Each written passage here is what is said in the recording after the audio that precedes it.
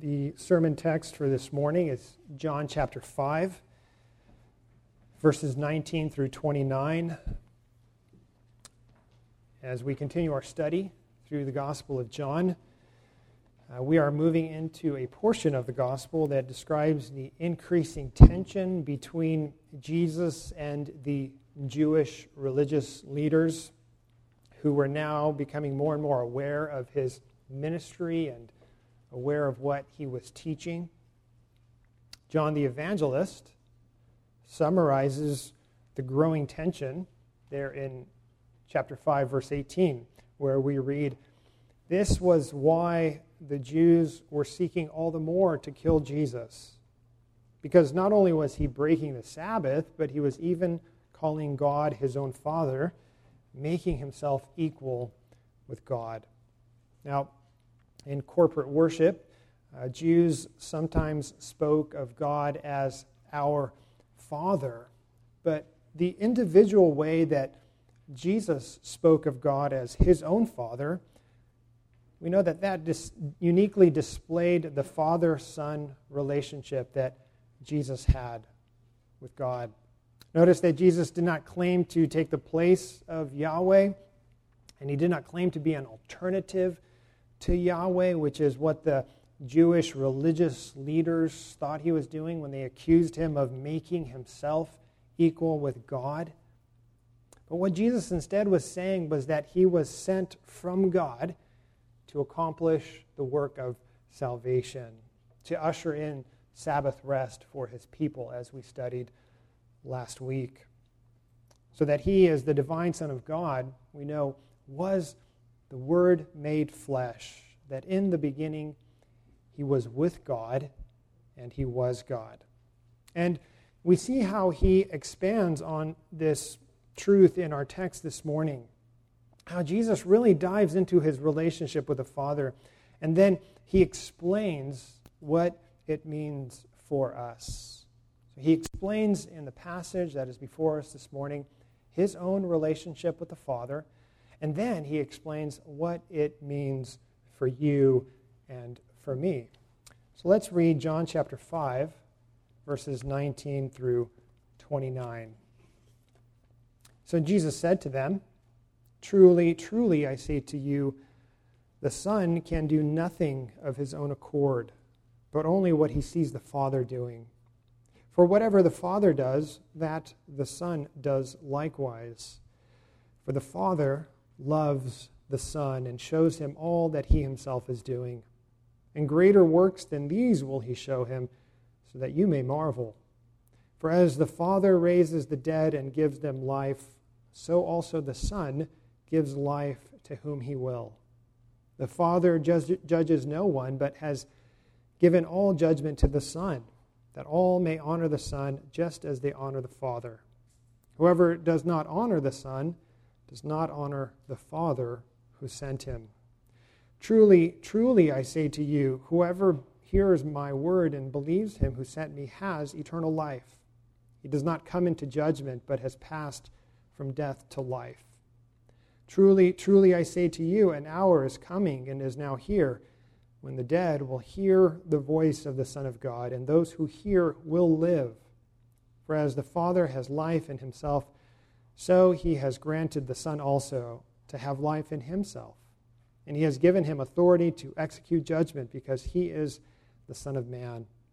Do not marvel at this, for an hour is coming when all who are in the tombs will hear his voice and come out, those who have done good to the resurrection of life, and those who have done evil to the resurrection of judgment." So we see first in this passage how Jesus describes his relationship with the Father. And this is going to lead him to explaining what that relationship means for you and me. But first, he explains how he's connected to and relates to God the Father. And we need to understand that relationship because Jesus' relationship with God truly affects us, loved ones. We could think about a mom, a dad, and their children, and how the relationship between a mom and a dad affects their children. If the parents' relationship is joyful and is biblical, their kids usually thrive. There's peace in the home.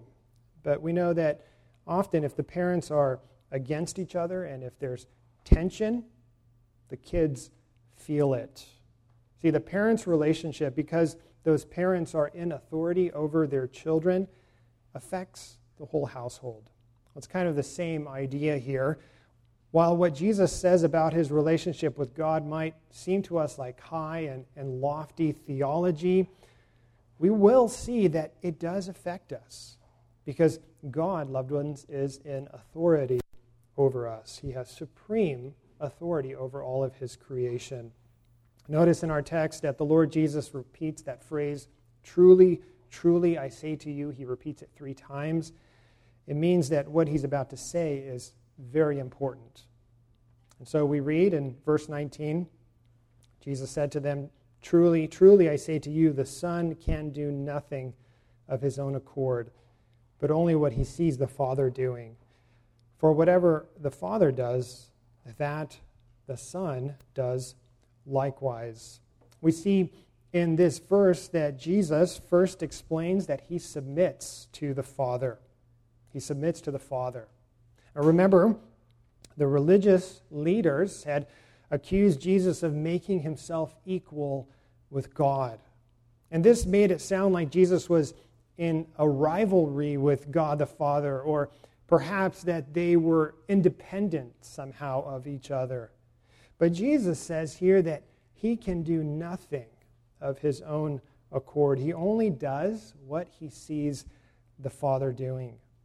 He's pointed out the fact that there is unity between him and the Father, not rivalry, not independence, but he's pointing out that there is true unity and that their unity is so tight, so strong, that not only does the Son always do what pleases the Father, as he will say in John chapter 8, verse 29, but he can only do what he sees the Father doing.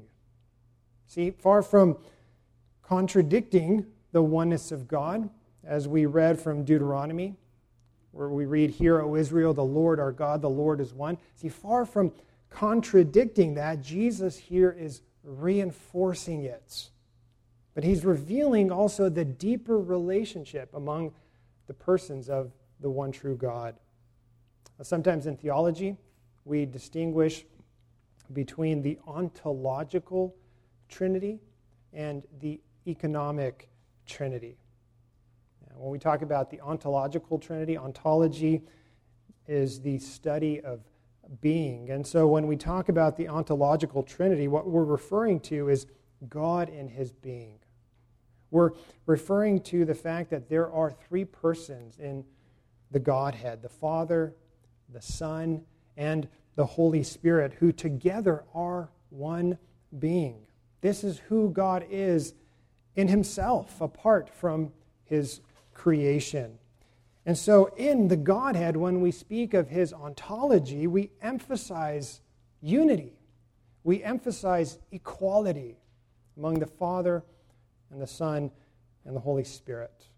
The Westminster Confession of Faith, which is a helpful summary of what we believe, in chapter 2, section 3, it explains this so helpfully.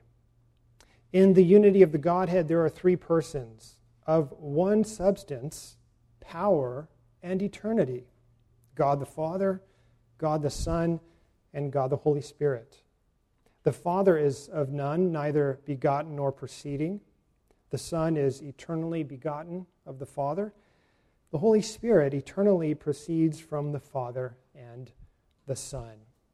This section here explaining the ontological Trinity. But we can also, loved ones, speak about the economic Trinity. And this refers to the representative roles of each of the divine persons. So when we speak of the economic Trinity, what we're dealing with here is roles. With roles which describe God engaged with his creation, God administering his person his purposes in the world that he created. And so when we speak about the economic Trinity, we can rightly say that it's the Father who sends the Son into the world for our redemption. And it's the Son who accomplishes our redemption on the cross. See, the Father didn't die on the cross. The Holy Spirit didn't die on the cross. It was the Son who became incarnate who died on the cross. And then it is the Spirit who applies that redemption to us. So one God, and yet when we speak of the economic Trinity, we're speaking about how their roles play out in creation. So we do not have three gods. We have one God in three persons, and the three persons are distinguished in terms of what they do.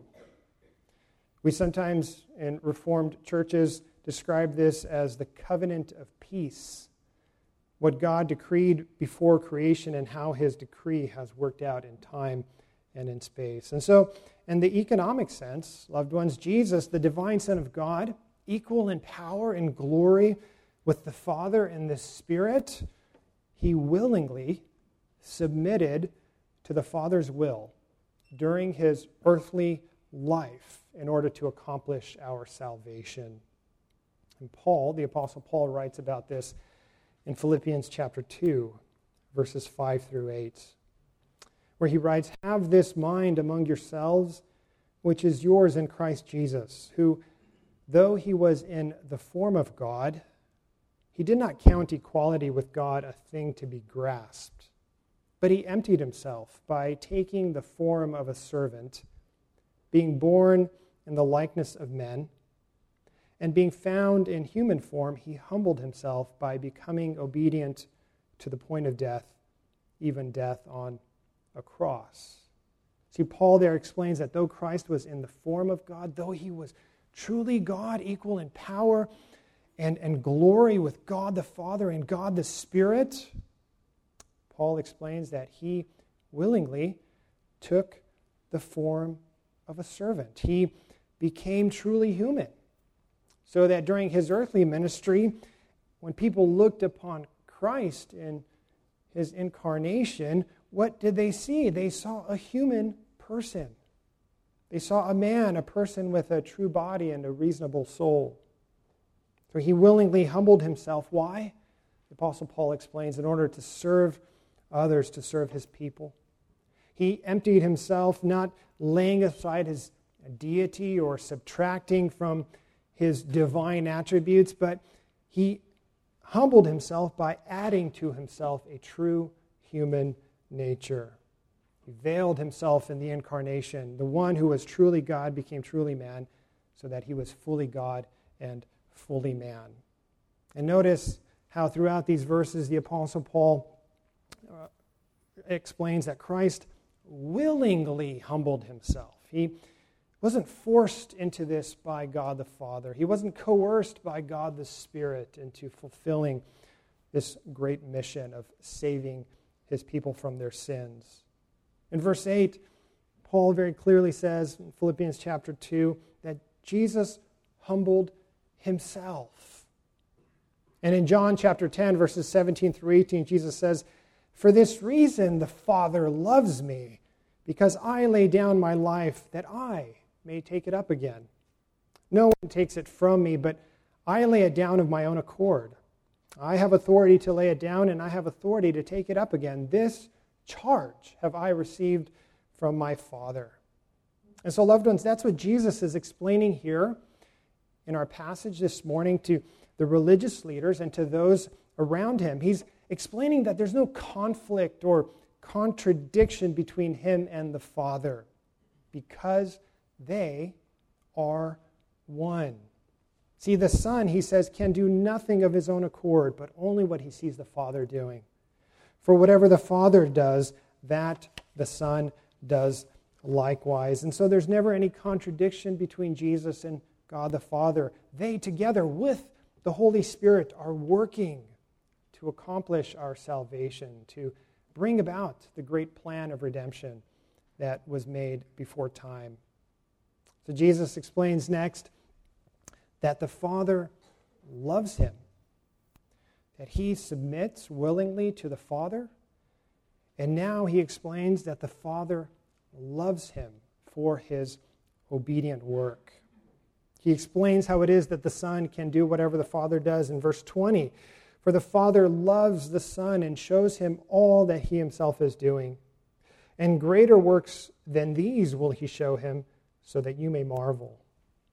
See, the love of the Father for the Son is displayed, Jesus says, in the continuous revelation of all that he does to the Son. What the Father is doing, he's revealing to the incarnate Son. So Jesus explaining here that there was an ongoing, unbroken communion between them, a communion that was not broken during Jesus' earthly ministry, so that the Father, we read, loves the Son. There's this constant communion between them. We hear this proclaimed very clearly in passages such as Matthew chapter 3, verses 13 through 17, which describes Jesus' baptism. We read that when Jesus was baptized, immediately he went up from the water, and behold, the heavens were opened to him, and he saw the Spirit of God descending like a dove and coming to rest on him.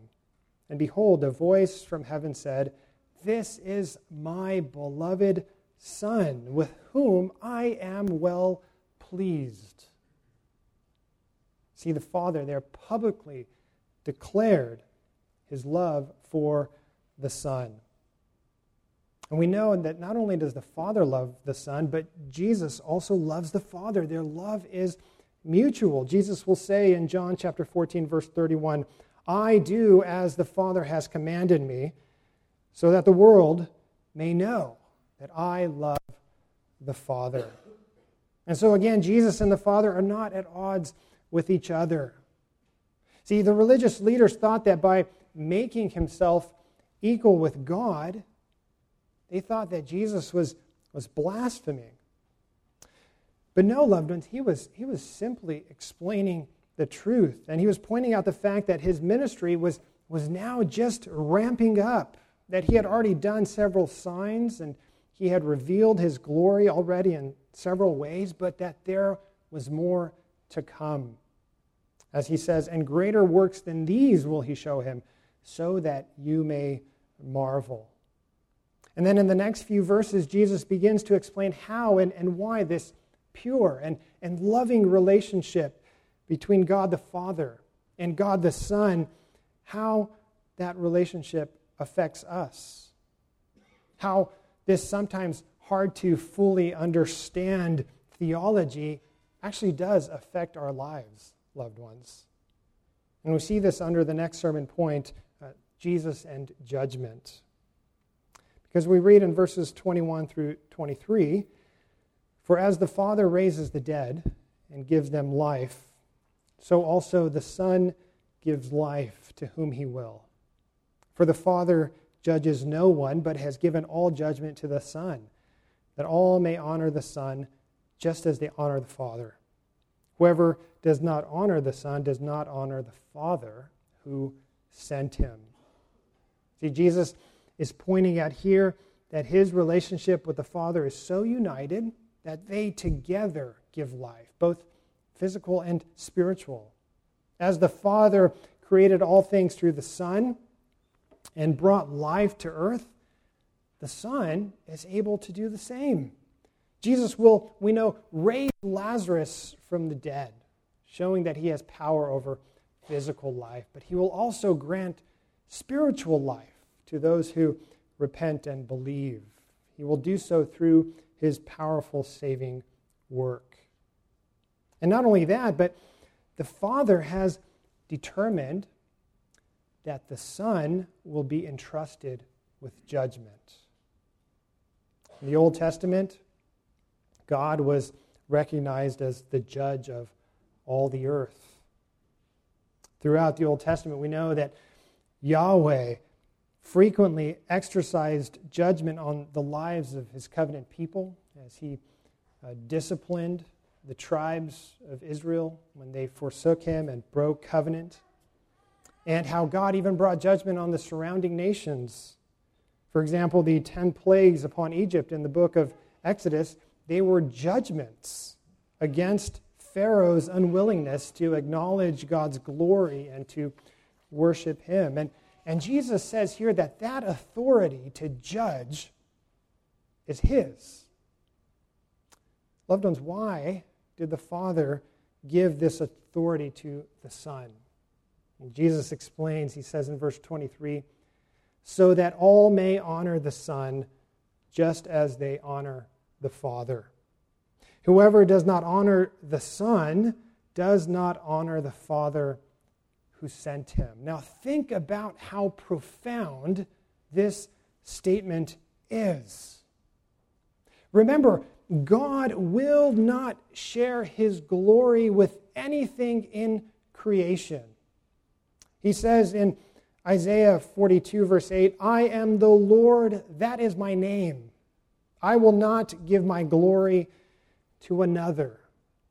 There is nothing in creation that is worthy of receiving the praise and the glory and the honor that is his alone, because he alone is God.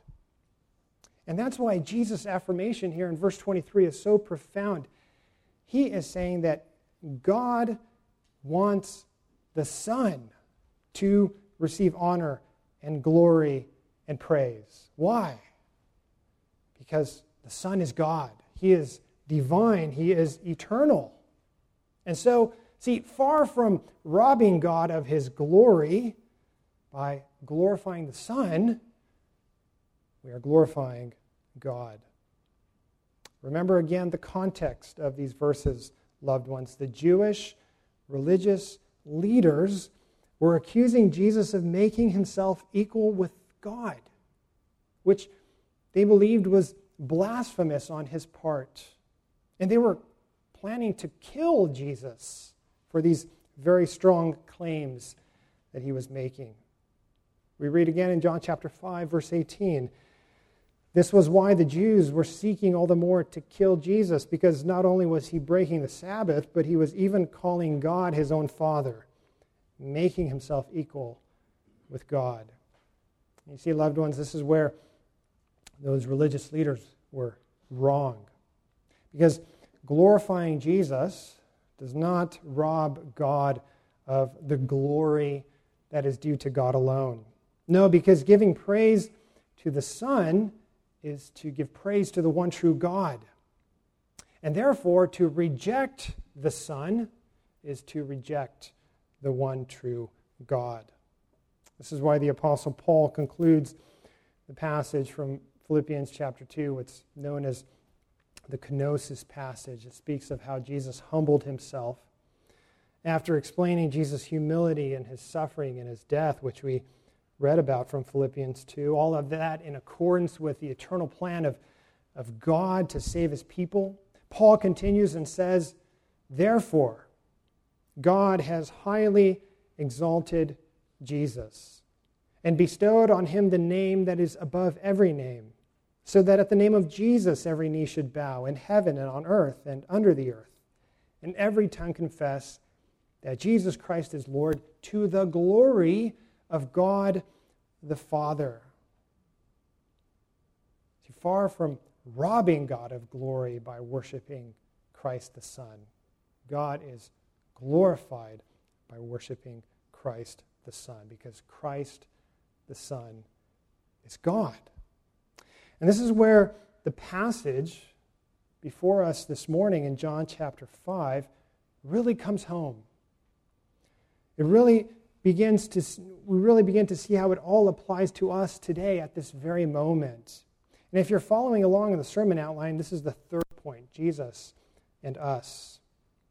Because we have to keep the context in perspective. See, Jesus is answering the religious leaders, explaining why rather than trying to kill him, they should fall down and worship him. See, they want to kill him because he claims to be God, but in fact he is God.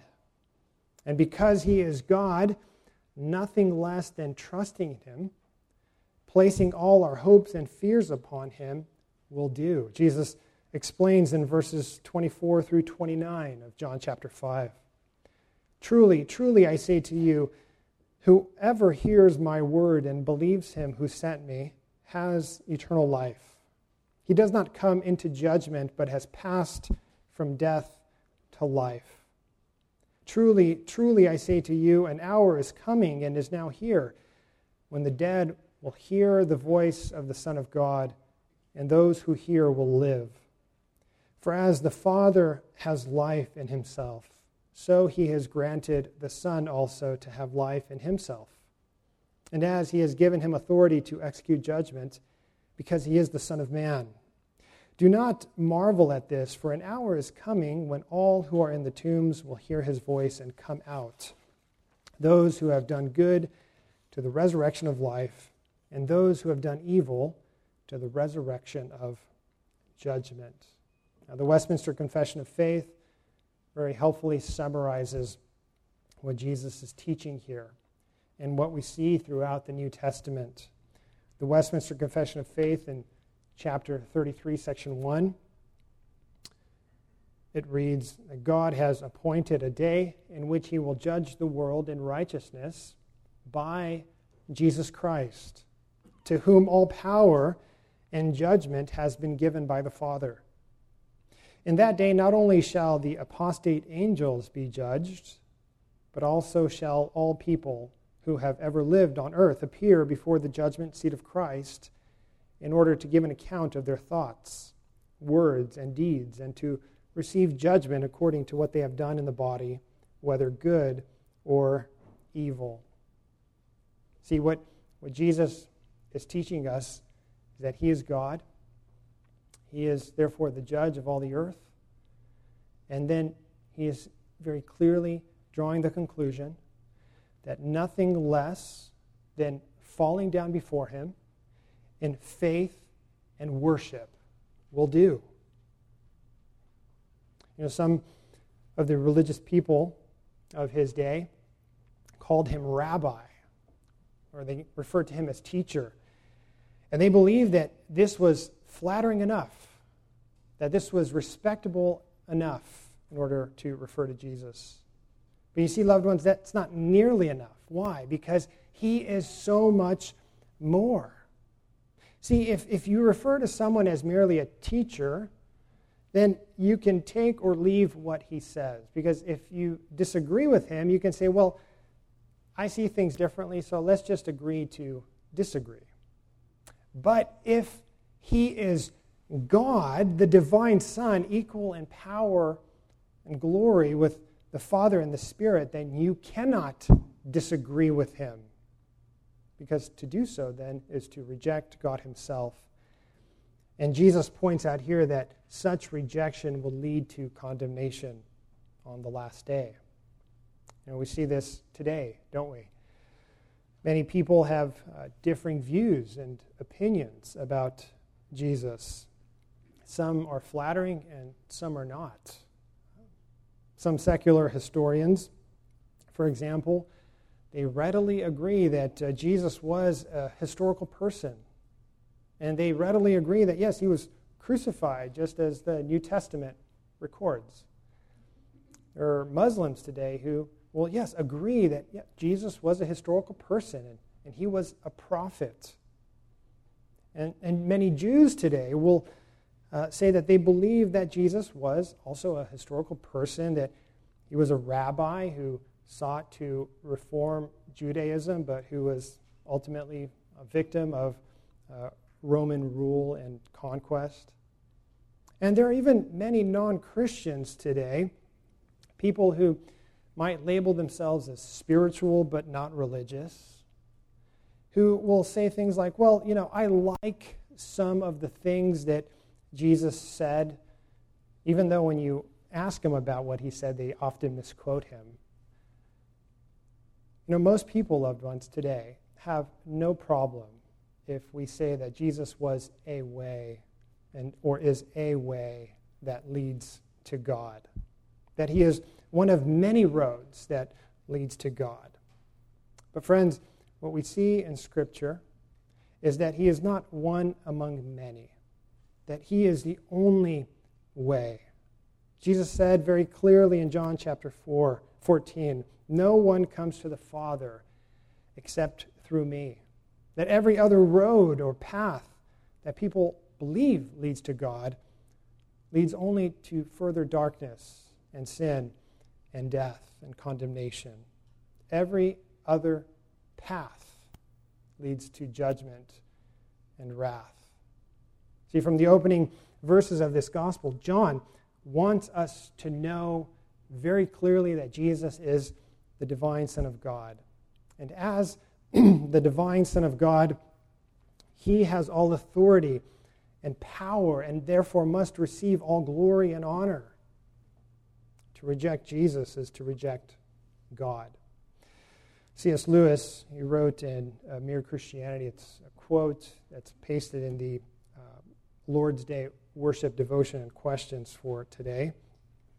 Lewis writes very clearly saying, I'm trying here to prevent anyone saying the really foolish thing that people often say about Christ. They say things like, I'm ready to accept Jesus as a great moral teacher, but I don't accept his claim to be God. Lewis says that is the one thing we must not say. Because a man who was merely a man and said the sort of things Jesus said would not be a great moral teacher. He would either be a lunatic on a level with the man who says he is a poached egg, or else he would be the devil of hell. You must make your choice. Either this man was and is the Son of God, or else a madman, or something worse. Lewis continues on and says, you can shut him up for a fool, you can spit at him and kill him as a demon, as the religious leaders in Jesus' day did, or you can fall at his feet and call him Lord and God. But let us not come up with any patronizing nonsense about his being a great human teacher. He has not left that open to us. He did not intend to. Friends, the good news of the gospel is that if you fall at Jesus' feet and you call him Lord and God, if you repent and believe, he will bring you from death to life. He has the power. He has the authority, and we see throughout the Scriptures that he is willing for those who repent and believe to accept them and to rejoice over them. We find wonderful assurance in Scripture that true believers, therefore, need not fear Judgment Day, because the judge on that day is our Savior, as Paul writes in Romans chapter 8, verse 34. And there is therefore no condemnation for those who are in Christ Jesus. Amen. Let us pray.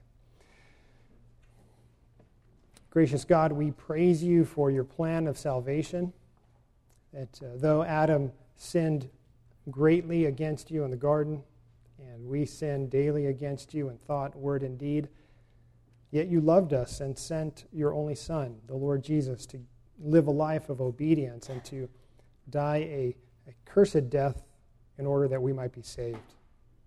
Lord, what a glorious truth. We thank you for the joy of knowing Christ in this life. Thank you for the work of your Spirit in our hearts, your Spirit who is molding us and shaping us daily to be more like Christ. But we especially thank you this morning for the promise of Christ's return. As we read in our text, we see how this life is a vale of tears, that it is brief and fragile and so difficult at times. Thank you for sustaining us in this life, but thank you especially for the promise of eternal life that we have with Christ in glory. Lord, we long for that day. We long for Jesus' return. And so we pray together with one heart and mind, even so, come, Lord Jesus. Amen.